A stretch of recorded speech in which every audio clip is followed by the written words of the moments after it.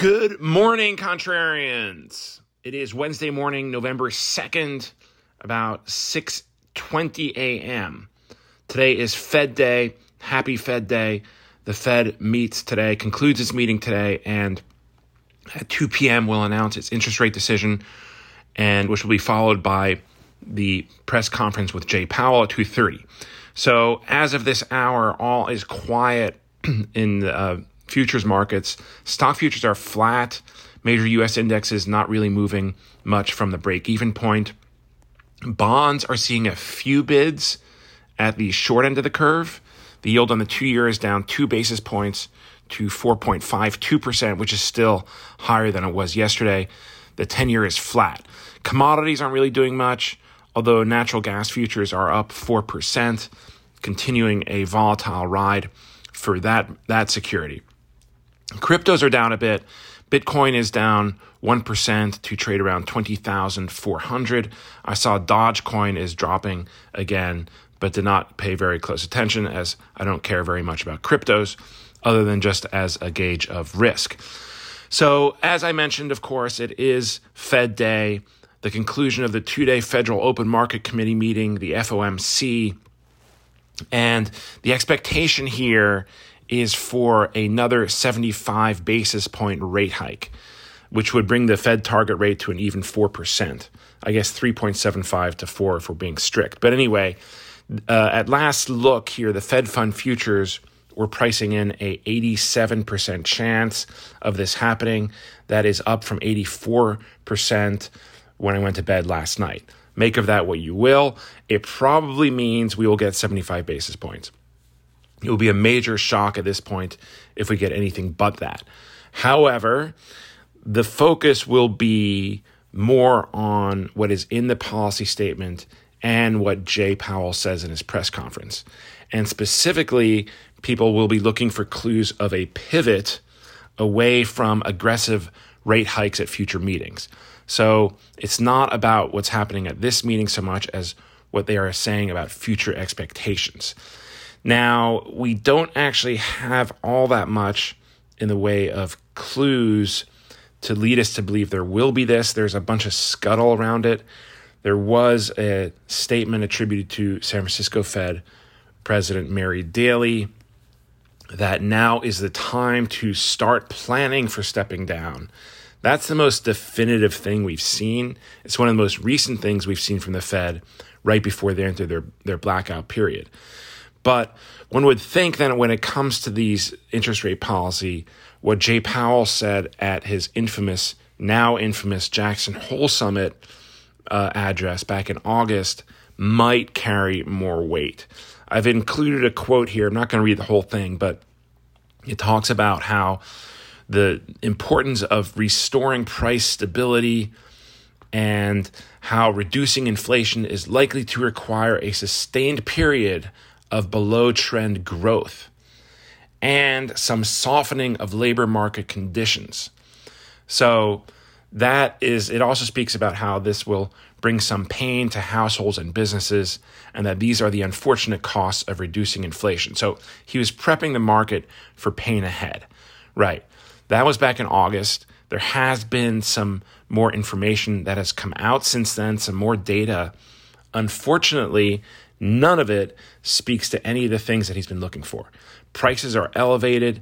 Labor market conditions are very tight. We just saw yesterday with the JOLTS report that the job vacancies are higher than were anticipated. Those have held steady for months.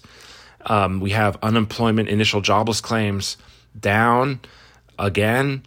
And if you're looking for pain to households and businesses, it's hard to see exactly where that might be. Companies have been raising their outlooks. Consumers are flush with cash and spending it on things they don't need. And most crucially, if you look at the actual inflation data, be it the CPI or the Fed's supposedly preferred inflation gauge, with the PCE deflator, then neither of those are showing any signs of inflation cooling. Prices are continuing to rise across the board, and that is not an environment where the Fed can really start talking about normalizing policy. And again, going back to Jackson Hole, Jay Powell was very clear about the Fed's mission where price stability is concerned, talking how about without price stability, the economy doesn't work for anyone. It's the primary responsibility of the Fed and serves as the bedrock of our economy, blah, blah, blah. Okay, that's all talk, but still, what this means now is that the Fed has quite the tightrope to walk here. And the Fed is in a bind over this, one would think, between giving the market what it wants in terms of pivot language and what it's been expecting now. If we look at asset prices going back a couple weeks, stocks have been bid up, and then continuing to sound hawkish enough to where it can still claim it is supporting price stability. The bottom line. So fortunately for the Fed, we aren't talking about them reversing course all at once, all at this one meeting. Nobody's expecting that. In fact, like I said, we're still looking at a 75 basis point rate hike. We're still looking for most of the rhetoric to be very hawkish. But to meet conditions for a pivot, all they really have to do is some talk of slowing the rate of interest rate, the rate of interest rate hikes over the coming quarters, I guess. This doesn't even mean that speaking of a 50 basis point rate hike at the next meeting, which is, by the way, in December, just some language that references the likelihood of lesser rate hikes being warranted. And the Fed knows exactly one would think, how to signal this and give the market what it's looking for without abandoning its hawkish rhetoric. And it may not even be in the policy statement. Maybe the policy statement will be essentially unchanged over the last meeting. It may come in the press conference. So we'll have to watch for that. Now, what's difficult to see is what they can actually cite in the way of data points to support this. As we've seen, there literally is not a single data point that speaks to lower prices, other than maybe gasoline, and that's not due to monetary policy, it's due to fiscal policy, draining the reserves. Maybe housing.